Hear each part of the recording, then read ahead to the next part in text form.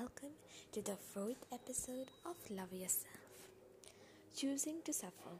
If our self image is very poor, we may choose to make our life miserable to punish ourselves. Suffering, like any behavior, has its payoff.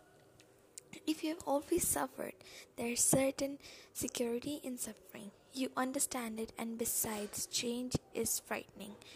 It is a little like illness where people sometimes admit, if I ever got well, I would have no excuse anymore.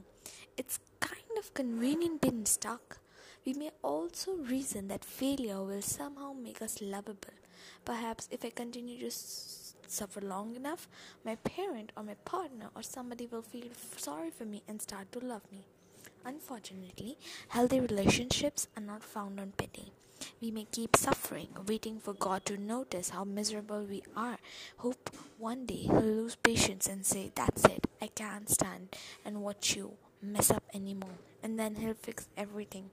So, in a nutshell, as our self-image improves, suffering ceases to be an acceptable alternative, but some of us do choose it, and it's our perfect right to do so.